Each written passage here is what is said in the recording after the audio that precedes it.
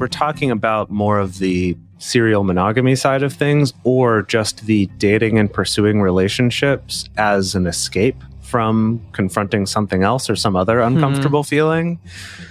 I definitely think that I did more of that, well, both during my monogamous times of my life and then also after becoming polyamorous, seeking that, that excitement of getting into a relationship, or kind of that idea of a romance as a way to distract from whatever else was going on, being stressed about money, being stressed about not having a job. And I guess to answer that question about would I still be polyamorous if I wasn't, I found that something that's really drastically changed in my life, but I'm still very much a polyamorous person.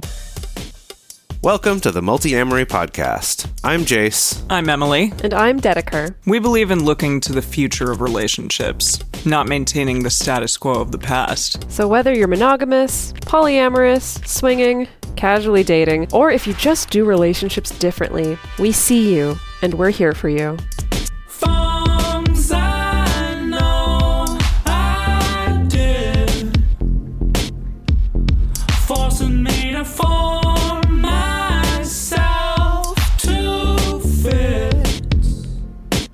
On this episode of the Multi-Amory Podcast, we're talking about love addiction. This term is controversial, so we'll first be diving into what addiction is, how addictive behaviors can manifest in our relationships, how addiction differs when we talk about behaviors, and some of the differences between healthy polyamory, healthy dating, and love addiction. Have y'all heard this term bandied about before? Love addiction? Love addiction? Yes. I feel like sex addiction is the one that I've heard more frequently, but love addiction, that's interesting. I guess when I think of love addiction, I think of like a serial monogamous person. Really? Perhaps. Interesting. Talk about that a little bit more. Well, somebody that instead of taking time in between relationships, they decide that I need to get immediately into another relationship because my self-worth is tied up in it, or I simply don't want to be alone. And I love that feeling of being in love. I love that feeling of a new relationship, perhaps, which I know is something we're going to talk about later in this episode. Yeah, so we will hit that a little bit later. But first, I wanted to present to you findings from Dr. Robert Palmer's paper, 1985 paper, Addicted to Love. He has a list of symptoms of love addiction. And so this is the list of symptoms that Dr. Palmer lists. The lights are on, but you're not home. Your mind is not your own. Your heart sweats. Your body shakes. I don't know how a heart can sweat, quite frankly. Yeah, but I didn't catch that on the first read through. That's weird. Yeah, it is. Okay, your heart sweats, your body shakes, you can't sleep, you can't eat, your throat is tight, you can't breathe, you see the signs, but you can't read. I love that. And like, you're just rendered incapable of reading. And you're running at a different speed. So if you answered yes to at least those, then you might as well face it. You're addicted to love. There we go. Oh, it's such a good song. It's such a banger, even if it doesn't make sense. Amazing. So before we dive specifically into what the actual not Robert Palmer literature says about love addiction, it's important to first address what is addiction at all. I thought you were going to say it's first important to address what percentage of our listeners did not get the reference to the song. All you Zoomers out there. Yes, yeah. Anyone who's Gen Z, probably not. It's probably rolling their eyes at us old people for singing songs from the 80s. I don't know. But right, to be serious, what is addiction? And so this is a complicated one, and it's tough when you talk about these terms that are not officially forms of addiction. When you talk about things like sex addiction, love addiction, even like video game addiction or shopping addiction or whatever, that people can feel very strongly on either side, and there's some pros and cons to even using that terminology at all. So, for example, we might do an episode where we talk about love addiction or sex addiction or porn addiction or something, and we could talk about it like it exists, and we get a bunch of messages from people being like, that's not a real thing. That's terrible that you're saying love addiction. That's not a real thing. And then we could have an episode where we say, hey, this is not actually a form of addiction in the same way. And then we get people saying, hey, that's really hurtful. I'm this, or my partner's this, or, this has been a really helpful thing for me. And so the point of it is that there are a lot of strong feelings on either side.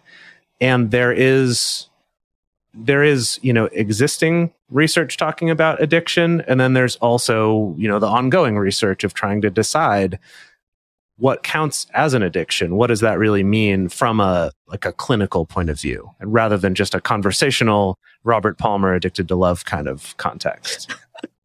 That context that we all know and love. Yes. I recall sex addiction particularly being quite in vogue as a thing to say when a bunch of male celebrities were saying that they were sex addicted and were going into treatment for it. So for that anyone who was caught having an affair. Correct. Yeah, and that was a really excuse. interesting time. Exactly. It was a very hot excuse. However, in the DSM, which is the Diagnostic and Statistical Manual of Mental Disorders, the only behavior that's been categorized as addictive is gambling. That seems... Meaning not a substance addiction, but just like a behavioral... A behavior. Yeah, like constantly this, going... And that is truly something that can really ruin your life if you become addicted to gambling. And also, internet gaming disorder has been flagged for further review and inquiry. That's interesting to me. Are we talking about like Candy Crush or something here? It's only Candy Crush. Nothing else. Yes. I was imagining more like World of Warcraft, but I'm not sure the context of what they're actually looking into. Yeah, that's what it is. Okay, it's like MMOs. Yes, yeah. You got it. Got it. But lay people, as we've been talking about, they may still apply this word addiction to really just everything: sex, pornography, phone usage, social media, all of the above. So the reason why we may apply the word addiction to all of these other things is because there are behaviors out there that can really mimic substance addiction. And some of those behaviors include things like constant cravings for whatever it is that you're saying you are addicted to, or that somebody else might be saying that you're addicted to, or neglecting other life responsibilities, also withdrawal symptoms. If all of a sudden that thing that you have been quote unquote addicted to is now gone from your life, the compulsion toward the substance or behavior, even when there are diminishing rewards. So, there was that movie a few years back with Joseph Gordon-Levitt on quote unquote porn addiction. And I think one of the points of the movie was that even as much as he used porn, it was starting to have diminishing returns for him. So when that substance or behavior is no longer producing the desired effect, and then also building a tolerance or needing higher or more extreme doses. Now that makes me think of, Dr. House needing Vicodin more and more, just because, it no longer does what it used to do for him. Right. So, yes. And Dedeker, I like what you wrote here. You'd like to think it is that you're corroborated in Dr. Palmer's paper, where he also lists, you like to think that you're immune to this stuff. Oh, yeah. It's closer to the truth to say you can't get enough. Oh, so good. Yes. And there it is. 3 references and we're done. Okay. Moving on. So, Emily was mentioning it does have a lot of similarities to, actual physical dependency or addiction, but there is also a reason why it's dangerous or hurtful to be calling any of these behaviors that have some of those properties, to call them addiction. And, the first is just that it may be a little bit inaccurate. So as humans, it's our human nature to seek pleasure and stimulation, even when it gets us into trouble sometimes. So sometimes we can be too quick to say, that's an addiction because it got you in trouble and I don't agree with it, even though we do this all the time. Like, this is just a normal part of being human. And so part of it's that question of, when do you start to try to say something's a problem versus when is this just part of being a human being? And then there's also concerns about, by saying this, you might be minimizing the experience of people who actually suffer from chemical addiction have, right? Same as how people love to toss around, I'm organizing this because of my OCD. and they don't actually have obsessive compulsive disorder. They just like things to be neat. And it's like, well, I get what you're saying, but you're kind of minimizing the experience of someone who actually suffers from this disorder. So anyway, it's a complicated thing. That's what we're trying to say, right? So there's a controversy over how to diagnose love addiction. Should it even be diagnosed?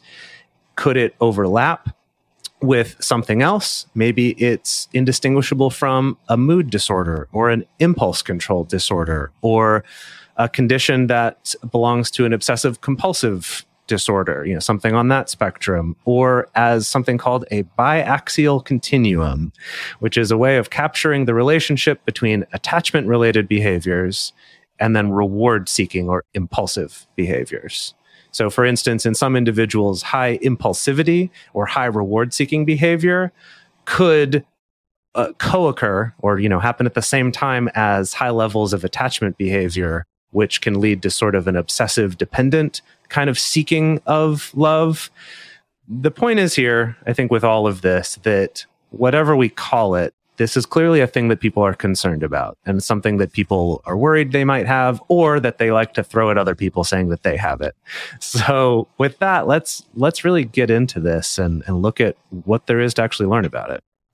So we're going to dive into love addiction itself. And bear in mind that when we use that phrase on this episode, we're putting quotation marks around that. Not to completely discredit it as a phenomenon, but just to highlight the fact that this is a phenomenon that some people have observed. We don't quite have a 100% accurate term for it yet. And so we're going to apply those words, love addiction, to it just for the purposes of this episode today. But that may not be the most accurate label that gets applied to it from here on out. So as we said, love addiction is not in the DSM-5. No one can get formally diagnosed as being a love addict. However, there are some key patterns that a lot of articles out there highlight associated with love addiction. So things like intrusive thoughts about the other person or about the relationship, some extreme separation anxiety. So as in separation anxiety that's so extreme that it prompts you to skip work or school or to cancel plans with friends in order to not have to be separated with the object of your affection. Using love or a relationship as a tool for avoidance. So avoiding other difficult things in your life or other difficult emotions. Choosing to stay in a relationship even when it's unhealthy. Now, I think that's not, a lot of people do that. I've done that.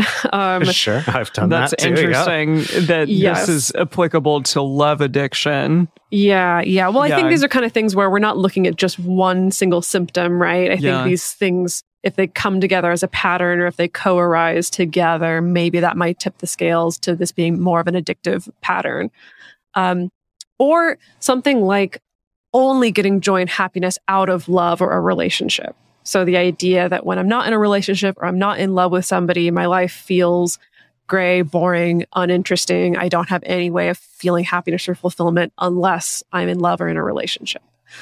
Now, again, this gets even more complicated because there are some professionals out there who do recognize that what happens in our brains when we fall in love or when we're attracted to someone, it does have a similar neurochemical effect that looks like what happens in our brains when we're taking substances. And then also, there can be a similar effect in our brains when we go through a breakup. It can resemble a withdrawal experience. And so it becomes more complicated that these things sort of do look similar to each other. They sort of rhyme to a certain extent. I think something else worth noting here, again, to go back to the fact that part of this is just being a human and having human experiences. I was recently looking at some studies about distraction and like being distracted by your social media, stuff like that. And we all love to blame that on our electronics and social media. But there's research about this phenomenon of humans distracting ourselves or getting distracted rather that goes back to, the 50s, well before we had any easily portable electronics. And, there's evidence to suggest we've done this for our entire existence as humans. So that urge to, I want to do something else to distract me from an uncomfortable feeling it's in us, and it's been in us for a long time. This is not a new phenomenon, and it doesn't mean something's wrong with you. But with all of that, whether it's just distraction or it's specifically using love or relationships as that distraction, that when it gets out of hand to the point that it's negatively affecting your life, that's when we want to start thinking about, okay, what can I do to change this? Is there something else wrong here contributing to this or what, right? So with all of it, I just want to remind us that this is all stuff that's natural to want to do or to feel. It's just, is this getting out of hand for you and negatively affecting your life? Yeah, I look at all of these things and I think of, when I was in high school and I would drive and just sit outside of a person that I was very quote unquote in love with. I would sit outside of their apartment and just look at them, and I'm like, that's a little creepy. Yes, it was, and I am like, that could be a separation anxiety or intrusive thoughts. Yes, that definitely is something that has happened. Absolutely, and then feeling as though you're only worthy when you're in a relationship, things like that. All of that has definitely happened in my life, but I don't know if I would classify what I went through as a love addiction, perhaps at the time. Well, let's get into the research. Now, this first article was published in CNS Spectrum, which is a journal published by Cambridge University Press in 2009, and it's called Pathological Love, Impulsivity, Personality, and Romantic Relationship. This is based on prior research at the Impulse Control Disorder Outpatient Clinic at the University of Sao Paulo. And these researchers came up with 6 criteria to identify pathological love or love addiction. And those include signs and symptoms of withdrawal when the partner is either physically or emotionally unavailable. Also, behavior of caring for the partner is more intense than the individual would like it to be. Loss of control over behavior with frequent frustrated attempts to reduce or interrupt the unhealthy bond. Also, a lot of time spent trying to control the partner's activities. That's interesting. And it kind of feels separate from some of this other stuff. That seems more like a controlling disorder or something. Sure. Not that it's a disorder, but yes. Also, abandonment of previously valued social activities, including childcare or socializing with friends and family. And finally, maintenance of the bond despite its damage to one's life. So those are the 6 things that they use to identify pathological love or love addiction. Now, they had 89 people, out of which 50 individuals had pathological love and 39 individuals had no psychiatric pathology. And the individuals with pathological love were selected from people who answered advertisements, inviting people who felt like they were suffering from love. That's really interesting. Suffering. Yeah, what's the wording on your recruitment for this study? I'm really curious. Are you suffering from love? Exactly. And then call 1-800 love study. Yeah. There you go. Yeah, this love study. So to determine all of this pathological love and love addiction, they answered some questions. And the questionnaires essentially included questions about assessing impulsivity, also self-reporting true or false statements, about things like novelty seeking, harm avoidance, reward dependence, things along those lines. And then also asked about love styles. We talked about this a while ago. Wow. So things like agape, mania, eros, ludus, storge, all of those things, and attachment styles as well.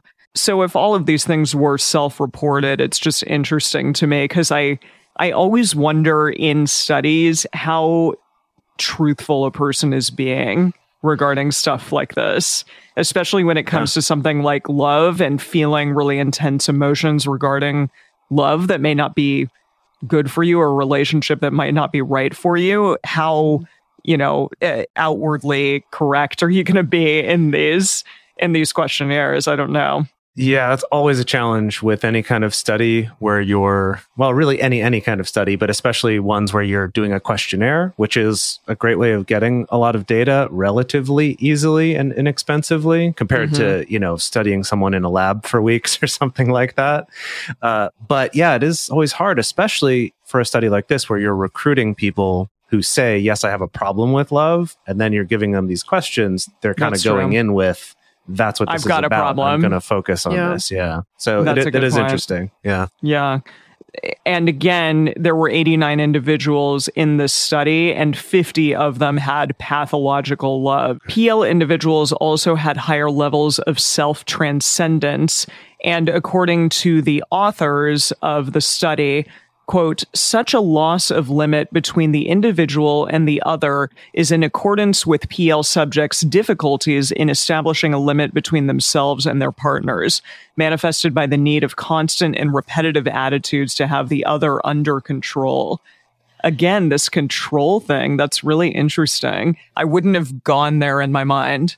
That's super fascinating, though, this idea of self-transcendence, because I do think we live in a culture that really encourages that. I mean, we come from, especially like there's a strong through line in the Christian Bible about becoming as one, right? And the idea that we kind of subsume our identity into the identity of the couple. And so it is interesting that I do think that we live in an environment that sort of encourages that self-transcendent thinking.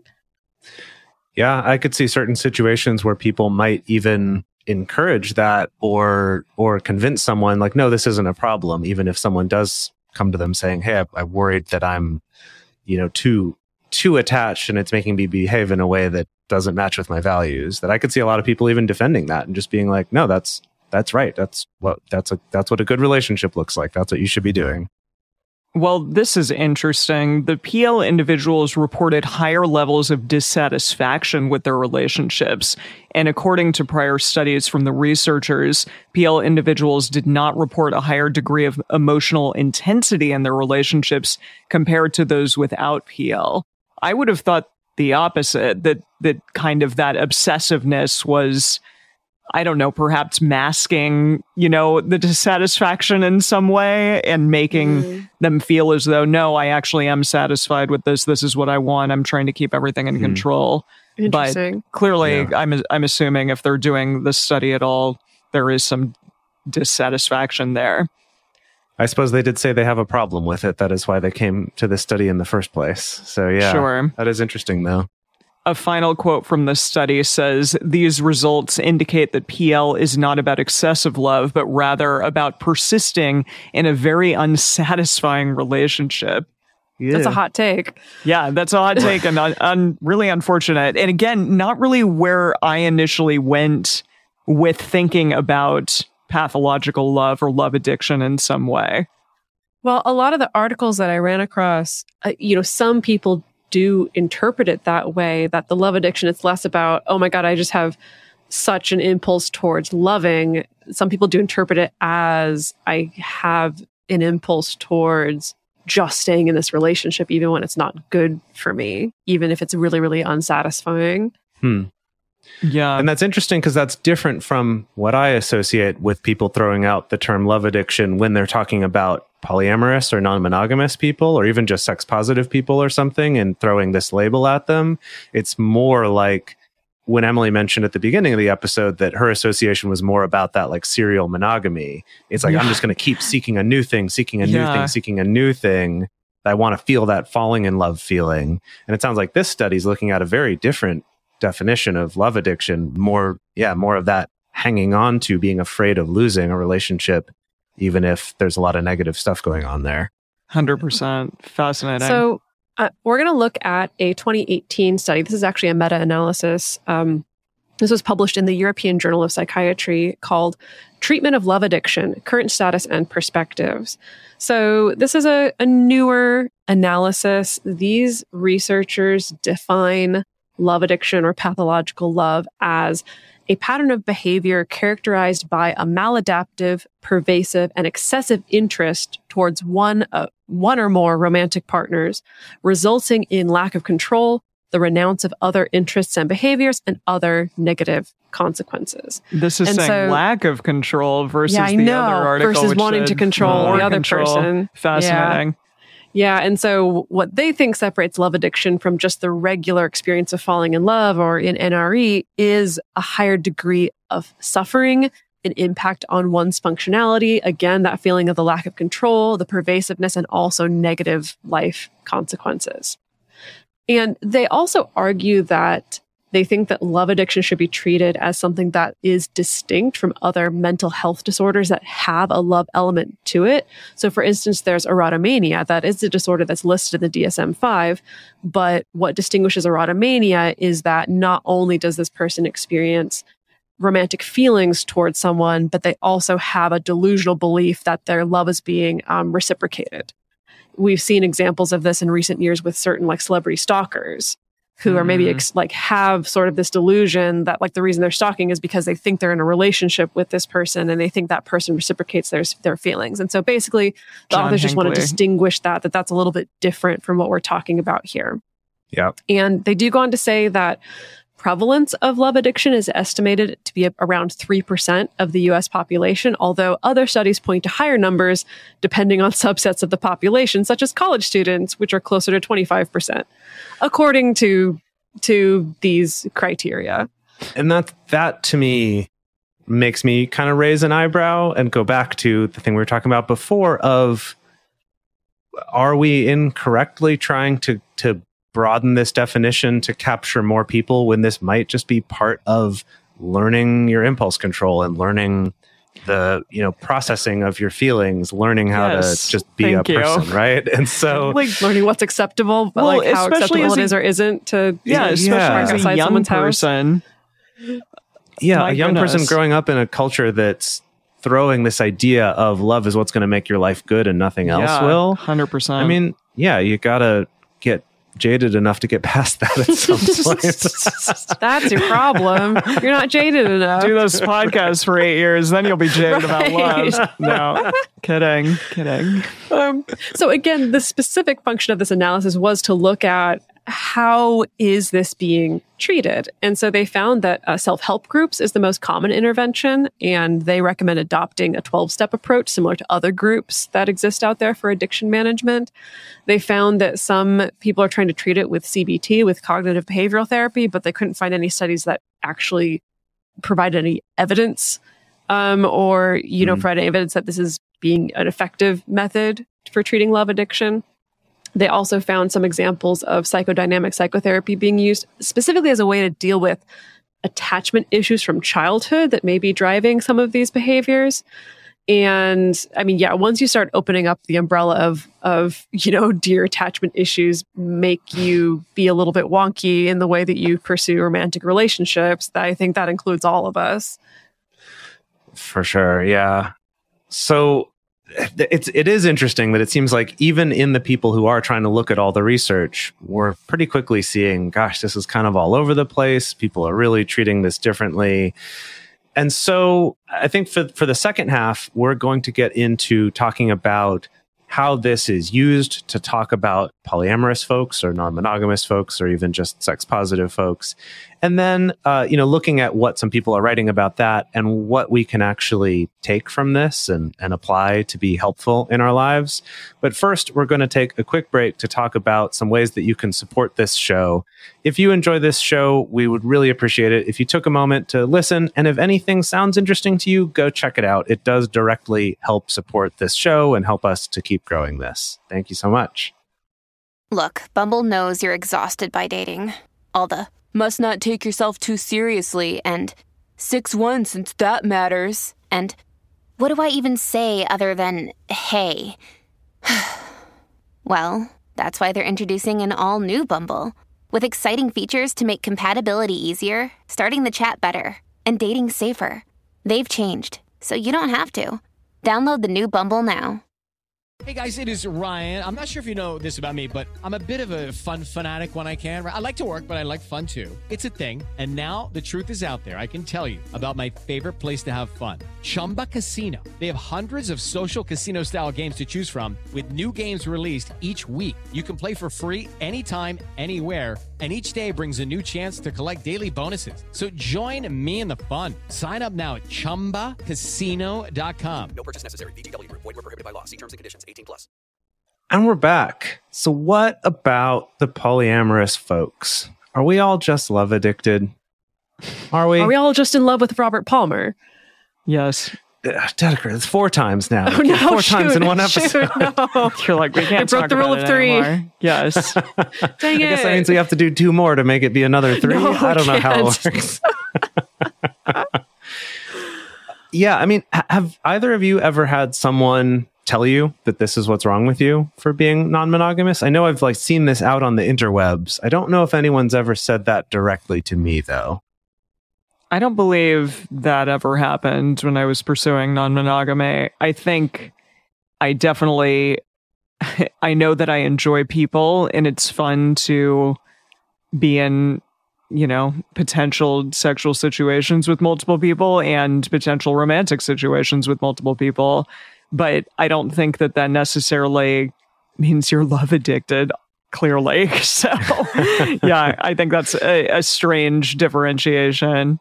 And just an extreme to go to.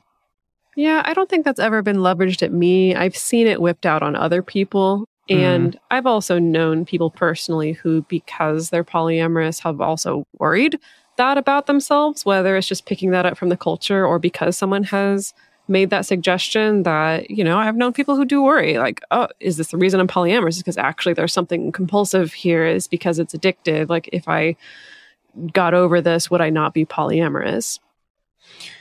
It is interesting because when we were talking about more of the serial monogamy side of things, or just the dating and pursuing relationships as an escape from confronting something else or some other uncomfortable feeling, I definitely think that I did more of that.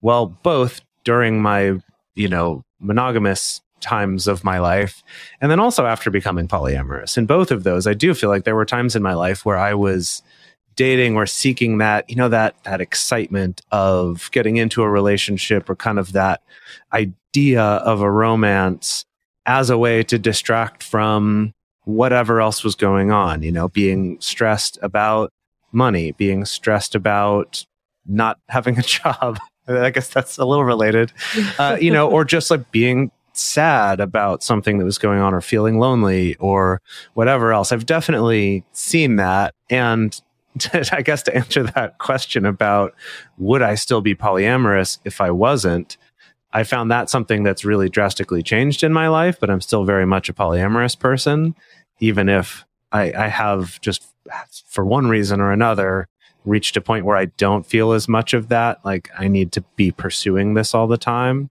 that I can kind of just sort of stand back and let things happen. And that can still be exciting, but less of that. I guess I did, looking back, feel a little bit of a compulsion to have that experience of developing a relationship, because it is exciting. I mean, don't get me wrong. It's nice.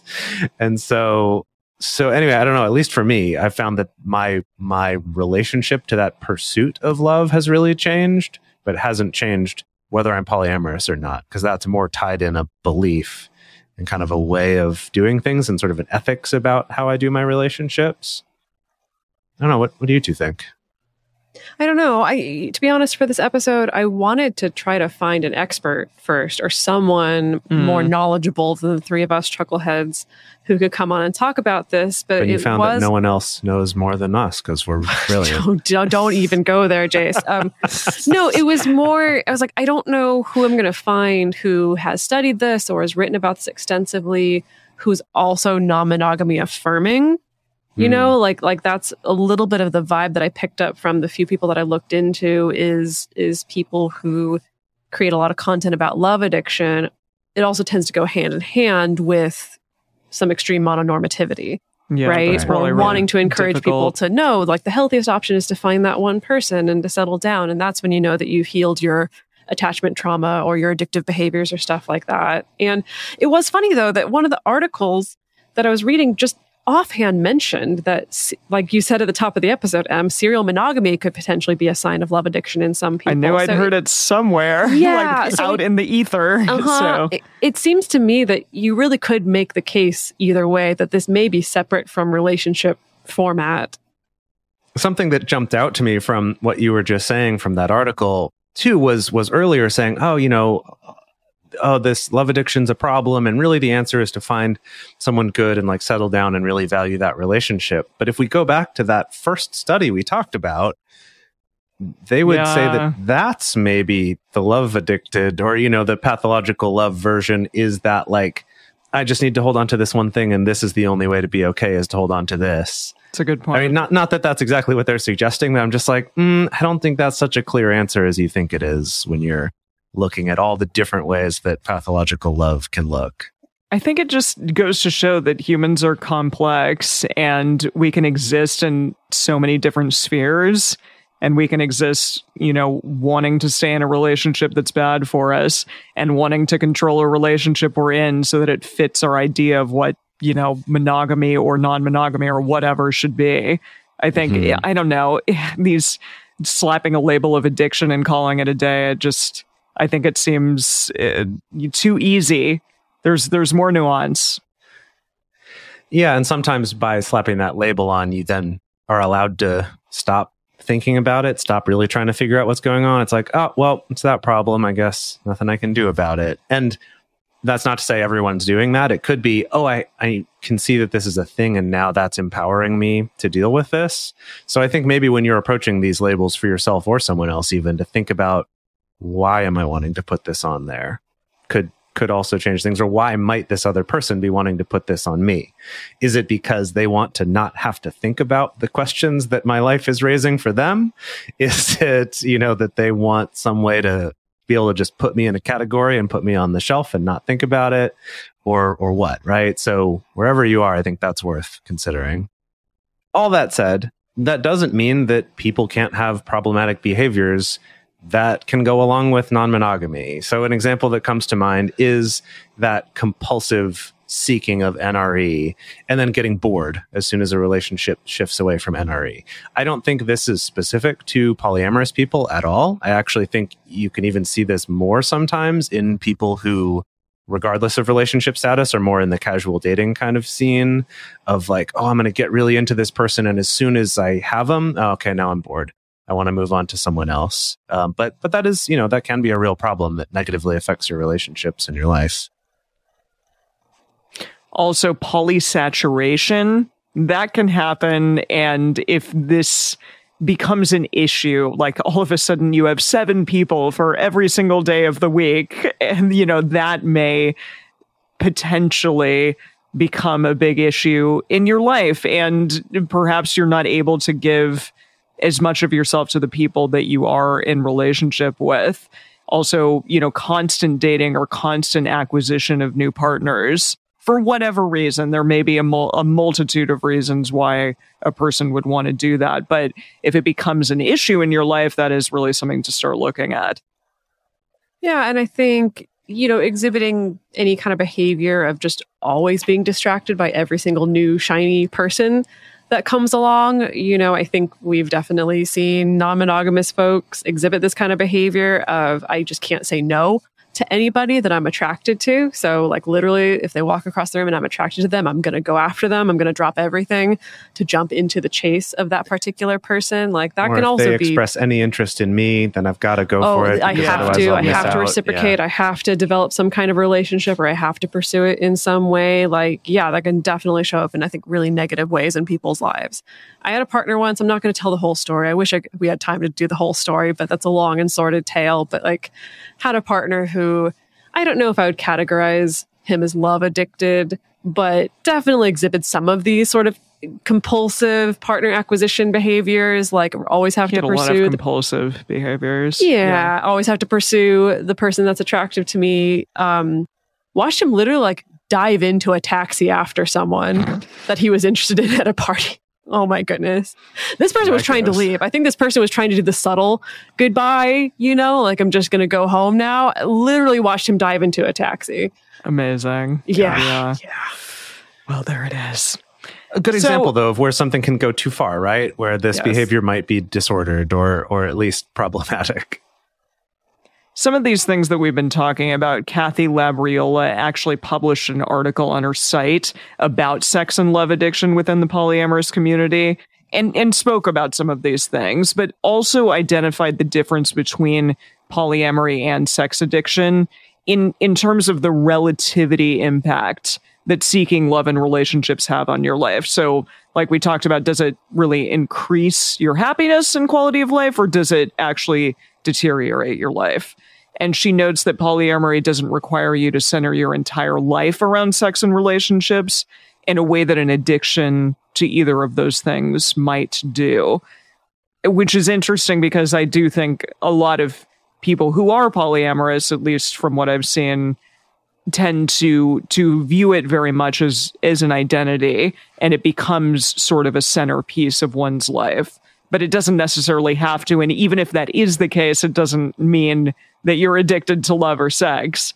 It just may mean that that is sort of a centerpiece of your life for whatever reason. But again, if it goes too far, then maybe that's something to look at. Yeah, that is an interesting question of, is this central to my life in terms of this is my identity and I feel strongly about wanting to be proud of this and normalize this? Or is it central to my life in that I don't care about anything else and this is the only place I get value or a feeling of achievement is from my relationships? I think that's an interesting question to ask yourself. This is a quote from Labriola's article. She said, as you can see, the main differences between polyamory and sex or relationship addiction is the addict's lack of control over their behavior and their inability to make rational choices about sex and relationships. Yeah. So we're also going to talk about another polyamory great, Deborah Anapol, who she wrote the book Polyamory in the 21st Century. And she does talk about polyamory and sex addiction in the book. You know, she kind of makes the argument that sometimes polyamory can provide a convenient cover for people who are actually suffering from sex addiction, love addiction, some kind of compulsive behavior about that. Again, she gives in the caveats that we need to be careful about how we recognize and diagnose addictive behaviors. And Anapol's take on it is that, you know, according to her, the most significant trait is the destruction on existing relationships. So yeah, again, the idea that someone is pursuing a new connection, multiple new connections at any cost, even when it is to the detriment of their existing relationships. And I would even add in my own addendum to that I think that this would also go to not just existing romantic relationships, but also family and friend relationships as well. Now, Anapol does give some examples of people who are struggling with sex addiction within the context of polyamory.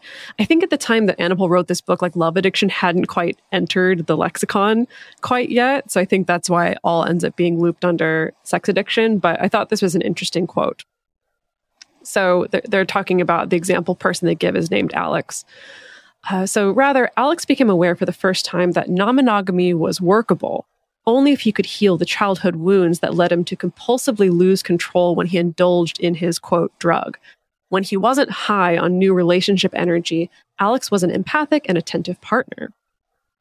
It wasn't like I could just be satisfied with 2 or 3 women and settle down. There was never enough, and I was always tempted by the next one. Alex's high-level communication skills, team spirit, and playful creativity made him a natural for polyamory, but his addictive behavior sabotaged him every time. That's interesting. Do you think it's possible to have addictive behaviors without calling it an addiction? I guess that's the whole thing here, right? Well, sure. Again, we start to get into language here, right? Because I know a lot of people who describe themselves as, oh, I have an addictive personality. Yes. And what does that mean, right? I mean, clearly it's like we're taking the closest word that we have to apply it to a certain group of behaviors, but is it the most accurate term? I don't know. And then another perspective comes from the blog Exploring Deeper. There's an article from 2016 called Love Addiction, When an Open Relationship Becomes an Attempt to Fill a Void. And in this, the author, she talks about her own experience with love addiction as a way of trying to fill a void within herself. That people who do this, they don't feel satisfied with the love in their lives. It's like the endless well, or like the cup with a hole in the bottom, right? That no matter how much you put into it, it keeps draining. And they try to fill that void with other relationships and other lovers. And they can avoid problems in long-standing relationships by, all the excitement and newness. of a new relationship, and all that endorphin rush of NRE lets me kind of not think so much about all the problems I have in my current relationships. And for her, at least, and she has a TEDx talk on her site that you can watch as well, but she encourages people to change their focus to identify this and then learn to focus on filling that well from within.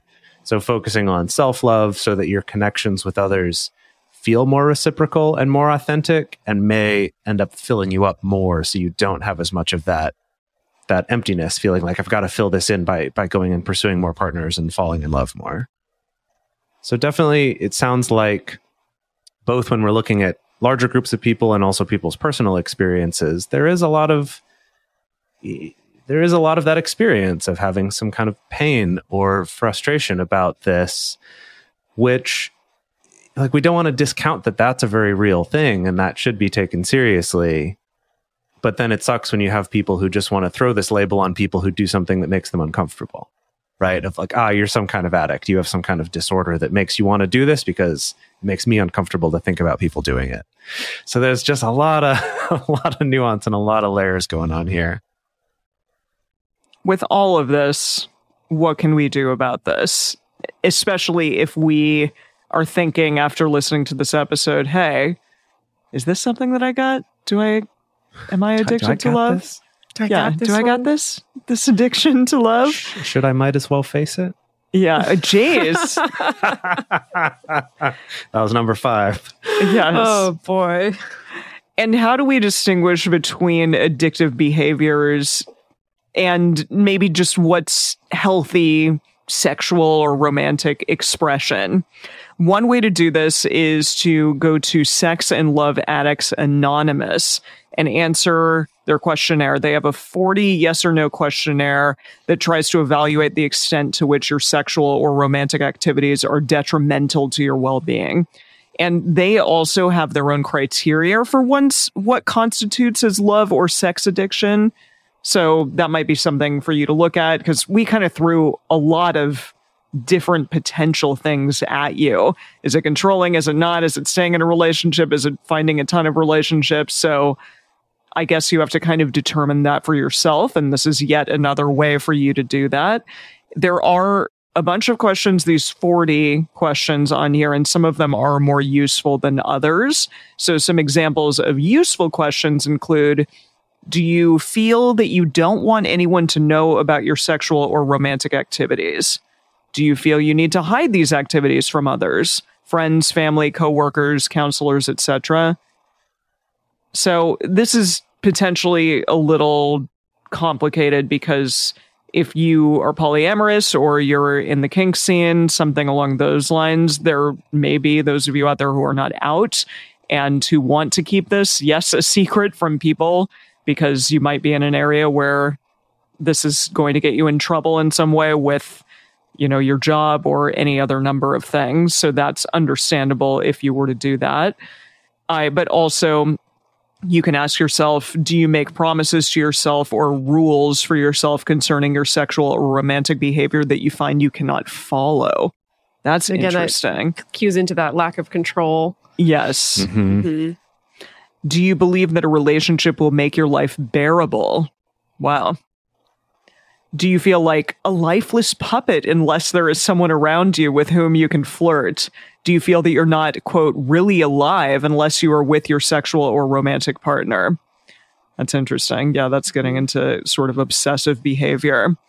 Do you feel that a life would have no meaning without a love relationship or without sex? Do you feel that you would have no identity if you were not someone's lover? And have you ever thought that there might be more you could do with your life if you were not so driven by sexual or romantic pursuits? That's a really interesting one. Yeah, seeing that collection of questions together, it really does speak to, you hit the lack of control piece, but also this erosion of identity and erosion of pathways to happiness outside of this one particular channel, which I think that starts to really pinpoint when it's probably likely to have negative impacts on your life. Yeah. Now, it's also worth pointing out that so much of what you just read in those questions are also things that we encourage people. Yes, there's that too. Like so many of those are like song lyrics. Exactly. Yeah, that's we a really good romanticize point. this concept. So with all of it, yeah.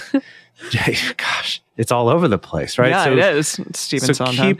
keep that in mind, you know, with all of this, right? The point is, do I feel like this is a problem for me? And that doesn't mean if you answer a certain number yes, then yes, this is a problem. It's more, okay, this is something to explore a little bit and think about a little bit. There are also some questions on there that we think are not very helpful questions, such as one that is, have you lost count of the number of sexual partners you've had? It's like, well, okay, there's some sex negativity built into there, and maybe you're making some wrong assumptions about having more partners, meaning that it comes from this addictive behavior, or that means it's out of control, or something like that. So there's a lot to take in here. So if you're concerned that you might fall in this addiction spectrum of being addicted to sex or love or something along those lines, maybe you've taken this questionnaire, maybe you've just listened to this episode and are like, this is something that I maybe need to think about. Something you can do is to get an outside opinion from a trusted and competent professional or multiple professionals if you want a second opinion. Things along those lines. We always love telling people to go talk to a therapist. It's super important, especially one that perhaps specializes in things like this or addiction. This is also a really good area to get community support. So that could look like something formal, like joining a 12-step program, or otherwise it could be joining online groups, finding local support groups related to this. And if you go to a support group, it doesn't mean you're necessarily stuck doing that for ages now, or that it's a diagnosis. Like, it's okay to go to a support group and kind of see what you get out of it and see if it's the right fit. Yeah. Also, putting your focus back on what are the activities you can do that support your own sense of well-being. I know that for me, creative pursuits are one of those, working on some kind of art project or a song or something. But boy, the uncomfortableness that comes up with, oh gosh, I don't know if I can start that. Sometimes it feels a lot easier to swipe on Tinder or something instead. So keep that in mind, that it's okay to get through a little bit of that uncomfortableness and sort of give yourself some room for that while you're trying to pursue some things that you do find really satisfying and rewarding.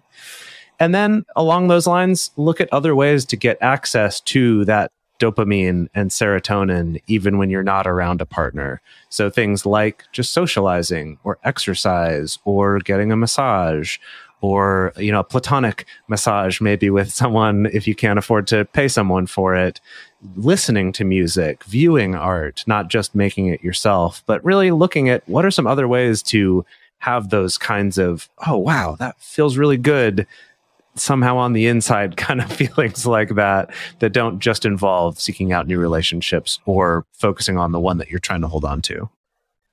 And it's boring. We suggest this often, but things like a mindfulness practice, meditation, or some kind of spiritual practice, it really can help. And I think all of the suggestions that we listed here are good things to try, not even if you feel like you're compulsive about love or relationships or addicted, but I think also if you're in the throes of NRE, right? And you just want to find a way to keep your feet on the ground a little bit more. And again, a mindfulness practice can really, really help you be aware of where your thoughts are going, of what triggers impulses, especially impulses to swipe or compulsively be on a dating app or things like that. It can really give you a lot of information that can help make it so that you can have more control over where your feelings and your attention and your thoughts go. And one last thing to keep in mind on that subject of mindfulness and spirituality that we talked about previously when we talked about sex addiction on our porn episode a while back is that there's a lot of evidence suggesting a lot of the suffering that comes with this can be from our own internalized shame that we may have gotten from the religion we grew up with or just our culture in general. And so it's possible that the problem is the shame and those beliefs behind it rather than the behavior itself. And that's a question to start evaluating, but don't rule out that that's also a possibility. So we want to hear from you. Our question that we're going to have on our Instagram stories this week. Have you ever felt addicted to a relationship, and how could you tell? Really curious to hear what y'all have to say about that.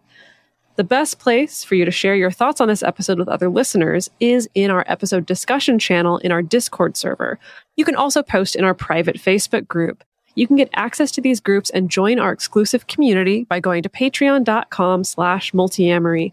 In addition, you can share with us publicly on Twitter, Facebook, or Instagram. Multiamory is created and produced by Jace Lindgren, Emily Matlack, and me, Dedeker Winston. Our episodes are edited by Mauricio Balvanera. This episode was researched by Dr. Kiana Nurse.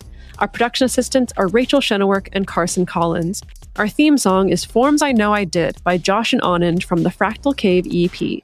The full transcript is available on this episode's page on multiamory.com. Judy was boring. Hello. Then Judy discovered ChumbaCasino.com. It's my little escape. Now Judy's the life of the party. Oh, baby, mama's bringing home the bacon. Whoa, take it easy, Judy. The Chumba life is for everybody. So go to ChumbaCasino.com and play over 100 casino-style games. Join today and play for free for your chance to redeem some serious prizes. ChumbaCasino.com.